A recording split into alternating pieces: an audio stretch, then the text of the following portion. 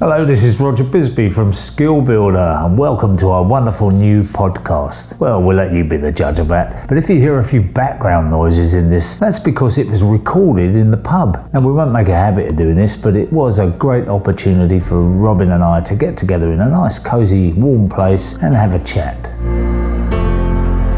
There are subjects which lend themselves to radio, if you like, which don't need the demonstrations that we do with all the tool tests and everything else. One of those that's very, very close to Robin's heart, if you like, is the subject, the really thorny subject of pricing jobs, because there's a lot of very, very competent tradesmen out there who really come unstuck because they end up working for nothing. They end up working for wages sometimes because they're not good businessmen a lot of the time, and they just need a little bit of help. Now, I know you've got some real strong views on this whole subject. Yeah, I do. So, I've learned through experience. I've been in business since I was 18 years old. I'm 48 now, do the maths yourself. And so I've only learned through painful experience. I've done everything that Roger said there. I've underpriced jobs. I've not priced a job properly. I've come unstuck, and it's quite painful. And anyone in the business will know if you start feeling like you're losing money on a job, your interest goes, and it's towards the end of the job, and you want to get a finished job and all the rest of it, and your clients start getting upset with you and all the rest of it. It's just not a good place to be. So what I'm going to tell you is a couple of little tips you can take away with you, and these should help you in your everyday working life. So, in no order, but what I'm going to tell you is this. First of all, manage expectations. Now that can be as simple as answering your phone.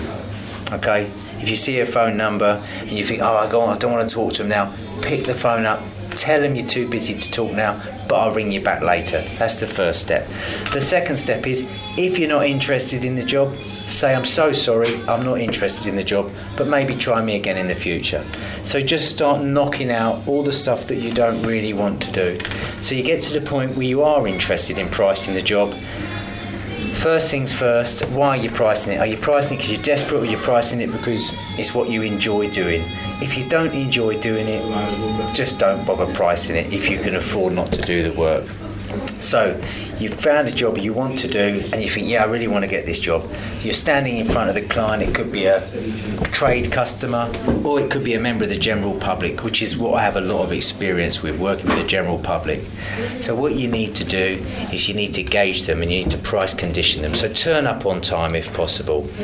See how the land lies. Does the person look tidy? If they're tidy, the chances are the bank balance will be tidy too. That's a great one. It's so true. Amount of times I've been to an untidy house and they've been terrible payers, right? So I know there's a lot to be said for that.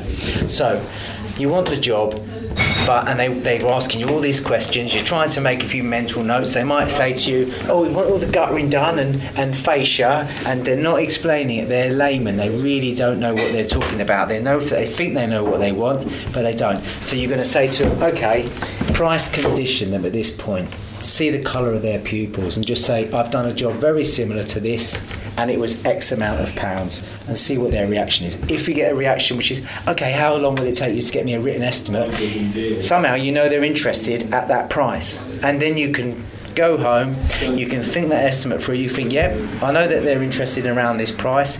Now, you're going to list that work out nice and clearly, remove old guttering, cart away and dispose of. Put safe access up, go and buy the new guttering, and so on and so forth. And you're going to list out everything you're going to do for the money. Okay, now my experience is that I've always avoided giving them a price on the day. Right? They say, well, how much? And I say, I don't know. And they say, give us a ballpark figure. I say, I really don't want to give you a ballpark figure. Now, the reason that I've avoided it over the years is because when I give them a ballpark figure, that figure is in their head. Now, if I go away and I think, oh God, I forgot this, I forgot that, I've got to add this, and it ends up saying being 500 quid more, and I go back to them and say, the ballpark figure I gave you £2,000, it's now 2,500. 800. Yeah. And they go, oh, really? So I think it builds a little bit of disappointment sometimes. Well, I mean, I totally disagree with you on that one, because I've won jobs of £200,000-300,000 based on price conditioning, purely because you get a feel for your trade. Once you know your trade, if you're a chippy and you hang doors all day long, you know how much you're worth, you know how much it costs to hang a door.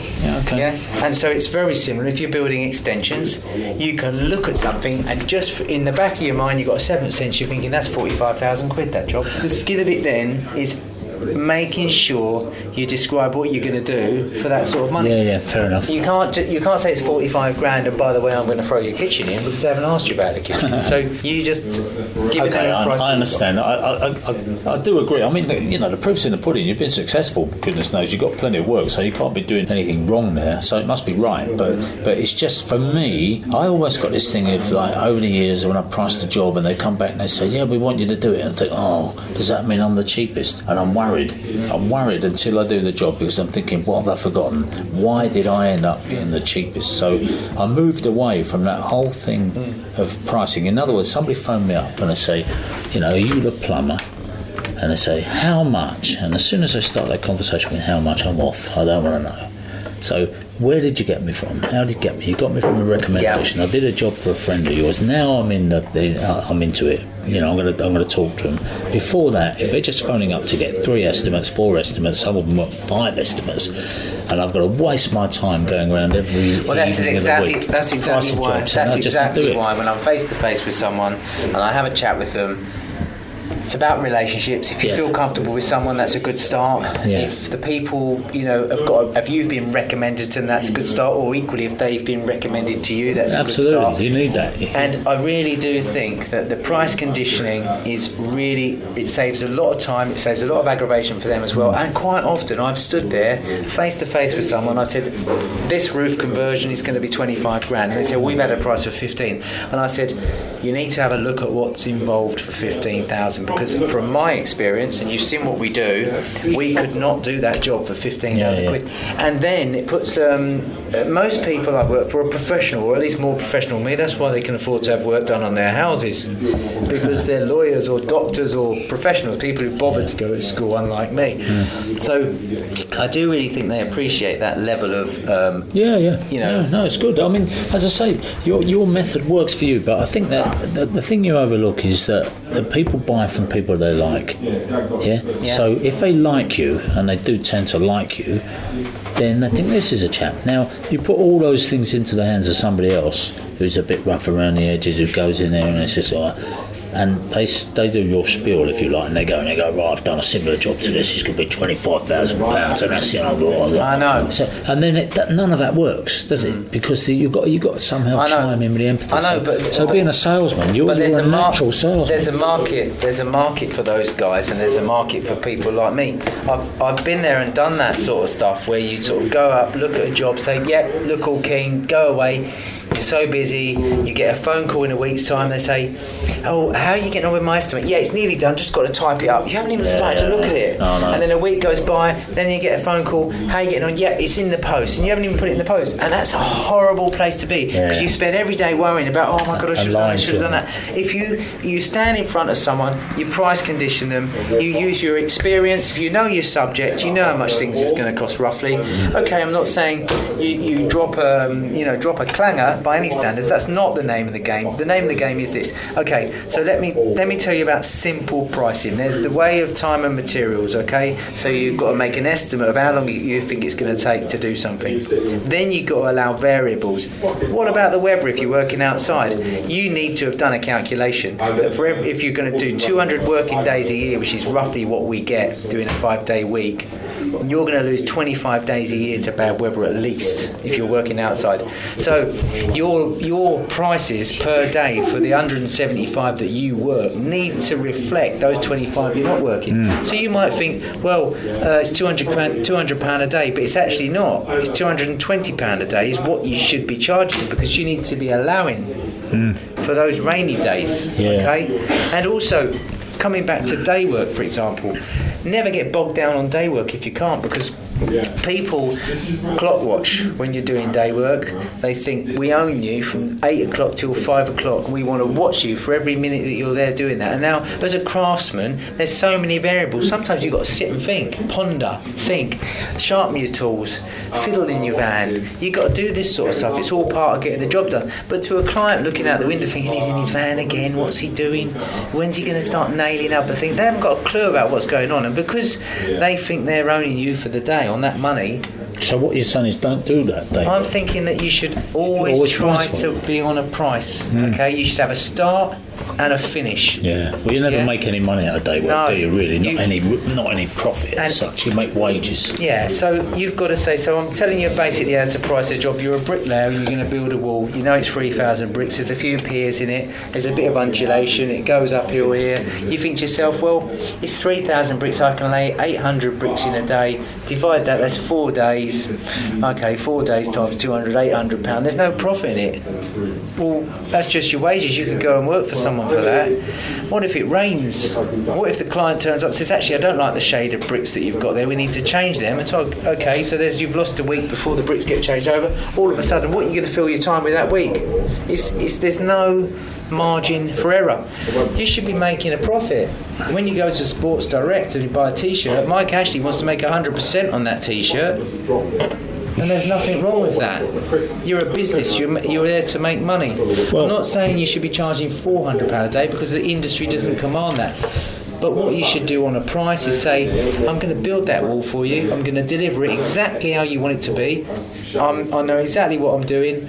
And I'm going to give you a price. That's one price you're going to pay whether it rains or not. I'm going to get that job done for you. And instead of charging them 4 days at £200, you're going to talk them about how you're going to mix the mortar, what you're going to use, how you're going to lay the bricks, how you're going to clean up after yourself, how you're going to make sure all the rubbish is clear from the site, all the things that the clients don't even think about. All they can see is the finished brick wall. But there's lots more that goes into it, okay, your organisation time. And you're going to talk that price up to something where a businessman would be. And the client, what's it worth to the client as well? A new wall around their house, they spent 500 grand on that house. A wall around that house is worth a lot of money to them, especially in their mind. You've got to paint a picture. Although you're right, 500 grand house, fine. You know, you're dealing with a lot of people who are, let's face it, city guys, they're multi-millionaires, right? So let's look at a guy working up in Rochdale, and I only mention Rochdale just as an example, not because anything about Rochdale, but let's say they're not going to pay that money. So the guy's saying, look, if I charge, and I've had this with plasterers going, if I charge any more than £130 a day, the competition, there's so many plasterers around here, I'm not going to get any work. Yeah, and all I'll say to that, Roger, is that they'll always be doing that. All I'll say to you is that they need to aspire to think, how can I make or how can I earn more money, and what is it that I have to do, what steps have I got to take in my working life to make sure I don't feel like I'm not earning enough money. Because I know carpenters who are pretty rubbish, but they earn bloody good money because they're excellent salespeople, okay? They are really good at selling themselves, and the general public doesn't really know what's a good hung door or a bad hung door if it shuts and opens. Whereas I'll look at it and go, God, you can fit a 50p up there, you can fit a penny down there. And also, this is a really good point about demographics or areas and all the rest of it, and the market rates and market forces. So that's why people do travel. Okay, that's why we've seen an influx of Eastern Europeans, because they know that they can come here and earn minimum wage, which is a fairly good wage in relation to what they're going to get back in Poland or something like that. So what I'm saying is, when I was an apprentice in 1988, I was working with a lot of guys from Liverpool. They were travelling down on a Monday morning, going back on a Friday night, because there was no work in Liverpool, and they were coming all the way down south. So this is exactly what's happening. So you just have to go where it is, don't you? I've been working up in Liverpool. 2 years I spent working up in Liverpool. I used to pass people on the motorway. I think, I wonder if they go down to London. Yeah, we could swap jobs. We could swap jobs. No, no, I do think though, as you said at the beginning, we're craftspeople, not business people, and I think that's really true. But if you are self-employed, like the majority of people are, no one really wants to employ you in this industry, because it's just easier to sort of say, oh, sorry, it's easy come, easy go. What you need to do is think of yourself. You've got to have a little goal. You've got to think, all right, I'm earning 120 quid a day now. but by the end of the year, I want to be making 150. Okay. And you've got to have little steps. So what the first step is, how am I going to do that? Well, you're going to find different types of work. What do you enjoy doing best? You're going to try and look for that type of work. How am I going to get that kind of work? I like fitting kitchens, but I never get kitchens to fit. Have you ever walked into a kitchen showroom and said, I'm a brilliant kitchen fitter and I'm available? No, you probably wait till the phone rings. You need to go into the kitchen showroom. You need to make yourself available. You need to say, I've been fitting kitchens for the trade for all these years and now I'm available to help you. And they'll break your arm off. It's as simple as that. And then you can't fit kitchens anyway, can you, with a broken arm? No. Once they break your arm off, obviously you need a friend. I interject here. We'll do a bit like question time here. We had a young lad contact us through Facebook, and he's finding it hard to get a toe in the industry, Right. and he said he's being undercut. So it sounds like he's in a bit of a race to the bottom. What would you advise him? I think it's a real problem. It has been a race to the bottom for the last 15 years, and the last 5 years been pretty hard. And Why? Why is that? Why is it a race to the bottom? Because there's a lot of labour available out there, Roger, and also there's a lot of mean people who want to pay nothing for something. Yeah, and it really, really, really breaks my heart, the fact that these young guys trying to come into the industry now, 17, 18, you need to get the experience. But if you can't get the starts, you can't get the experience, and it just kills their confidence. Yeah. So for the guy who's trying to get a toe in, look, you need to network. You need to, even if you've got some mates at the pub and someone's a builder, you've got to say, look, can I do a bit of weekend work? If you've got anything here, you've got to put yourself out there. You've got to try and offer your services. You might have to kiss a few frogs before you meet the odd prince, but that's all I can say you can do. It's a bit of a struggle. It's a really difficult industry, but a really rewarding one at the same time. My view of this, right, is that I used to talk to a lot of plumbers. I used to go around doing the Institute of Plumbing talks, and I'd say to guys, how many nights are you spending going out estimating, pricing jobs? 4 nights a week, some of them. That's horrendous. After working all day long, they go out in the evening to price a job. How many of those jobs are you actually getting? 1 in 4, right? So that means 3 nights a week they're going out for nothing, wasting their time doing this. So I'd say to them, if all you're trying to do is beat the price of the other guy that's walked in the door, you're wasting your time, and I wouldn't even begin on that. If you can't engage with that customer and start selling them something else other than price, if there's not some way that you can say to them what I'm going to do for you, and not slagging the other guys off, but just show them that there's something other than the money. Because a lot of the time people aren't picking the lowest price, they're picking the middle price, or they're saying, do you know what, I like that guy, I think we're going to have him, he's the most expensive, but we're going to have him because he's saying something that resonates. And I think that whole idea of just going in and just going, I'll see if I can beat the other guy's price, is that's what we talk about, a race to the bottom. Well, it used to be how building work was done. It was, I'm having my house pebble dashed. You'd get someone round, he'd go, he's a local pebble dasher, and he'd go, 350 quid, love. And she said, I've had Webster's down the road and they want 325. He says, I'll match it. And that's how it used to be. I went to one of these American business guru guys where he was giving a talk, very impressive, and he said, then it was to plumbers and so on, and he said, you'd be better off if you never saw 50% of your work. And they went, and you could see it around, everyone's gasp,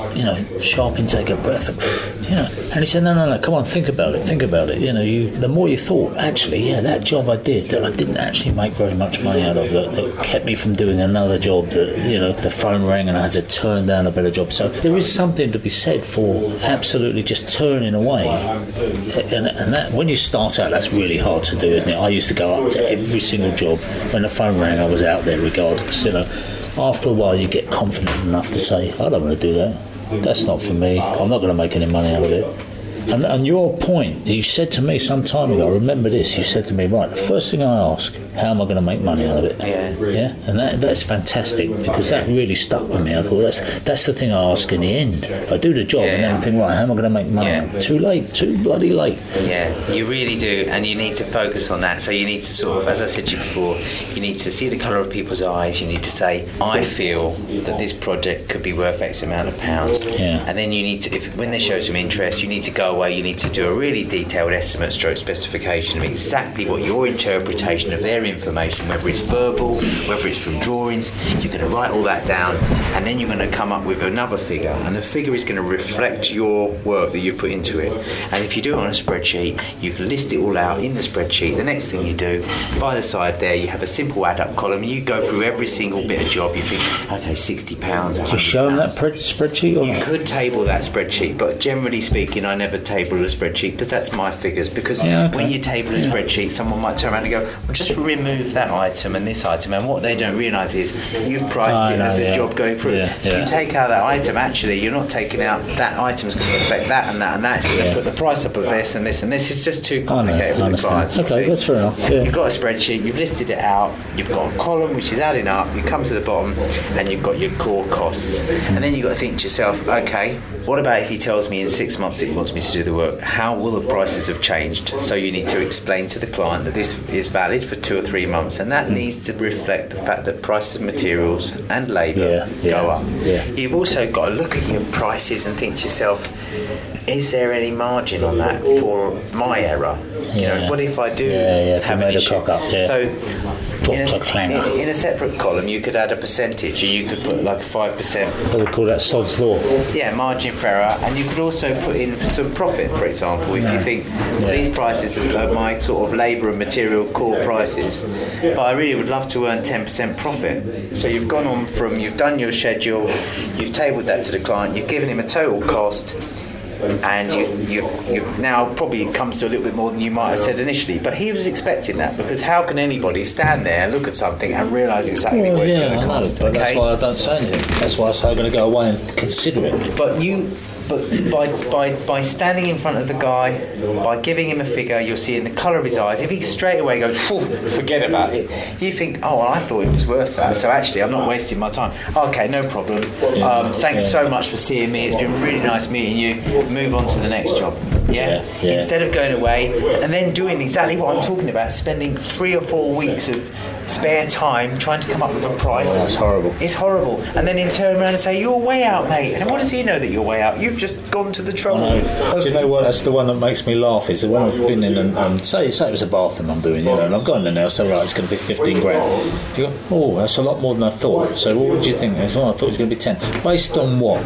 Based on the fact that that's all you wanted to pay. But all they wanted to borrow. That's what your friend is paying down the road. But it's not based on anything at all. And that's incredible to shift people off that thing of like they've just got a wish thing. I wish I could get a bathroom done for 10 grand. Exactly. So one of my next golden rules or golden tips to anybody is you tell them exactly what you're going to do, and then you tell them what you aren't going to do. You might think, well, what do you mean what I'm not going to do? So in our industry, there's lots of associated work. So for example, if someone was hiring my labour to build a roof structure, I will tell them that I'm going to build the roof structure for them. I'll also tell them I'm not going to insulate it. I'm not going to put roof coverings of any sort on it. I'm not going to supply any scaffolding of any sort. God, you're a miserable git, aren't you? And because I've learned from experience that I priced the roof, I said, we're ready for you. I've driven up and there's no scaffolding there. And I say, well, the scaffold's not up. They say, well, I thought you'd supply that. Oh, no, we don't supply that. And then straight away, they're unhappy because you know what building a roof is, but they don't know what building a roof is. So you've got to tell them what you're not going to do, and you've got to tell them nicely. So you say, this is the information you give me. This is what I'm going to do. It's different if they said, oh, and also include for the bathrooms and include for the tiling.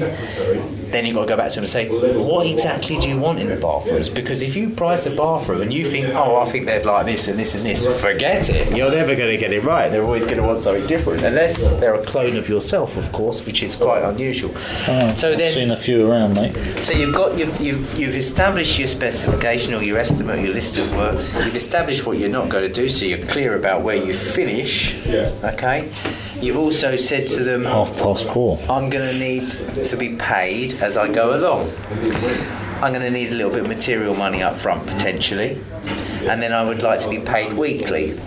To which they say, weekly? I thought you'd want to do it in stage payments. Well, that's great if you can afford to bankroll someone's building work. the chances are you can't. You've got to be paid weekly. You just say, I'm going to tell you on a Tuesday what you need to pay me by Friday. So here's my invoice, or here's my note, here's my bank account details, and then you expect to see it on the bank on Friday. If they don't pay you in the bank on Friday, then you've got to realise that they're probably not going to carry on paying on time in the future. Most of your bills coming out, you've got to pay, maybe you've got a few helpers and you've got to pay them weekly as well. So the last thing you want to do is start bankrolling work, because it gives you a bit of uncomfort. You might have to use an overdraft facility, which is expensive, and you've got the bank breathing down your neck. So it's really good to keep those invoices going out weekly on a Tuesday. That's a good point, because they do say that stage payment thing has always been a bit that's got me. Was they say if you get the first payment fast, you never get the last. Yeah, you know? And they always sucker you by giving you that first payment. You know, all these people who are good payers, aren't they? And then somehow, when you get to the last one, it's all those snaggings, and they just keep finding reasons for not paying you. What I find is it keeps people very focused on the job in hand when they're paying weekly, because if you've got an issue or a problem, they're more likely to respond to it, because it might have an impact on the price. And because what you also do, let's say you are doing a little work, you're a decorator, say, and you're painting in a room, and some of the wall just starts falling off. It's got to be replastered, and you've tried to contact him on his phone, and you think, you really need to talk to him and say, look, we do need to get a plasterer here. It's going to cost you £180 for his day's money, and we need to get. And is that okay with you? And you haven't had the conversation, but you've called your plasterer mate anyway. He's come in and done it, and the guy said, well, I know a plasterer, and you didn't need to do that. I'm not paying you for it. You know, it's things like that. So the point is, you need to get those little extras agreed, so you can have good communication with your client. Say, I may need to talk to you at any time if there's a problem, because otherwise I might have to stop. And if I have to stop, you've got to pay me for standing around. So anyway, so you add those extras on if there's an extra, and that goes on that week's money. Alright, so it's not on a total, you add it onto that week's money, and you generally find it works really well. And if someone's not prepared to pay you weekly and you're prepared to work there every single day of the week, I don't think that's fair. No, what you're asking them to do not. is make one bank transaction. Absolutely, yeah. Okay, I don't think it's fair. If you're prepared to give someone 50 hours a week, why can't they give you 15 minutes to make a payment to you? No, absolutely. Is that fair? Yeah. I've found that very interesting. Obviously, I've talked to you before about these subjects, so it's not all new to me, but every time there's a little bit of a change in what you're saying. There's something else, almost like you're building on your experience over the years. Now, if you had a son, would you be encouraging your son to go into the building industry? It's a really, really interesting question. In the right format, I would. So, for example, if it was the right trade, if he was going to be an electrician, for example, because the electrical works is much more regulated, the colleges are still training really well, and the conditions of work are generally better. You're not outside all the time, are you? You're only out doing the outside lights once a week if you're lucky, or something like that. Carpentry, possibly. Bricklaying, definitely not. Tough industry. But it's a difficult one. It's a really good question though, Roger, because I've been asked that before. Well, you've known people who've got very rich, builders who've got very rich, builders who've built their own houses and done very well on it. It's a unique opportunity for people who, say, haven't got the best education in the world, you know, they're not great academically, but have been able to make a fantastic living just by what they can do, their talents and their by their hands. But I, you know, none of my kids are in it, in the building industry. They don't show any signs of wanting to join it, and in a way it pains me to say, but I'm not that sorry. But if I did have a son and he showed interest in the building trade, I'd try to get him to do something like engineering or architecture, something like that, with a view to doing a bit of trade stuff as well on the side. Because I just think that you get him to join the dark side, would you? Yeah, I would. Architects. I think that. Well, I don't know many architects that are poor, to be fair. That's it. He rests his case there. Okay, so that's a good place to end this podcast. We're going to have more coming up in the future. Let us know what you think, because if we're preaching to the converted or the deaf or whatever, we'd like to know. All right, see you again soon. Yeah, thanks for joining us.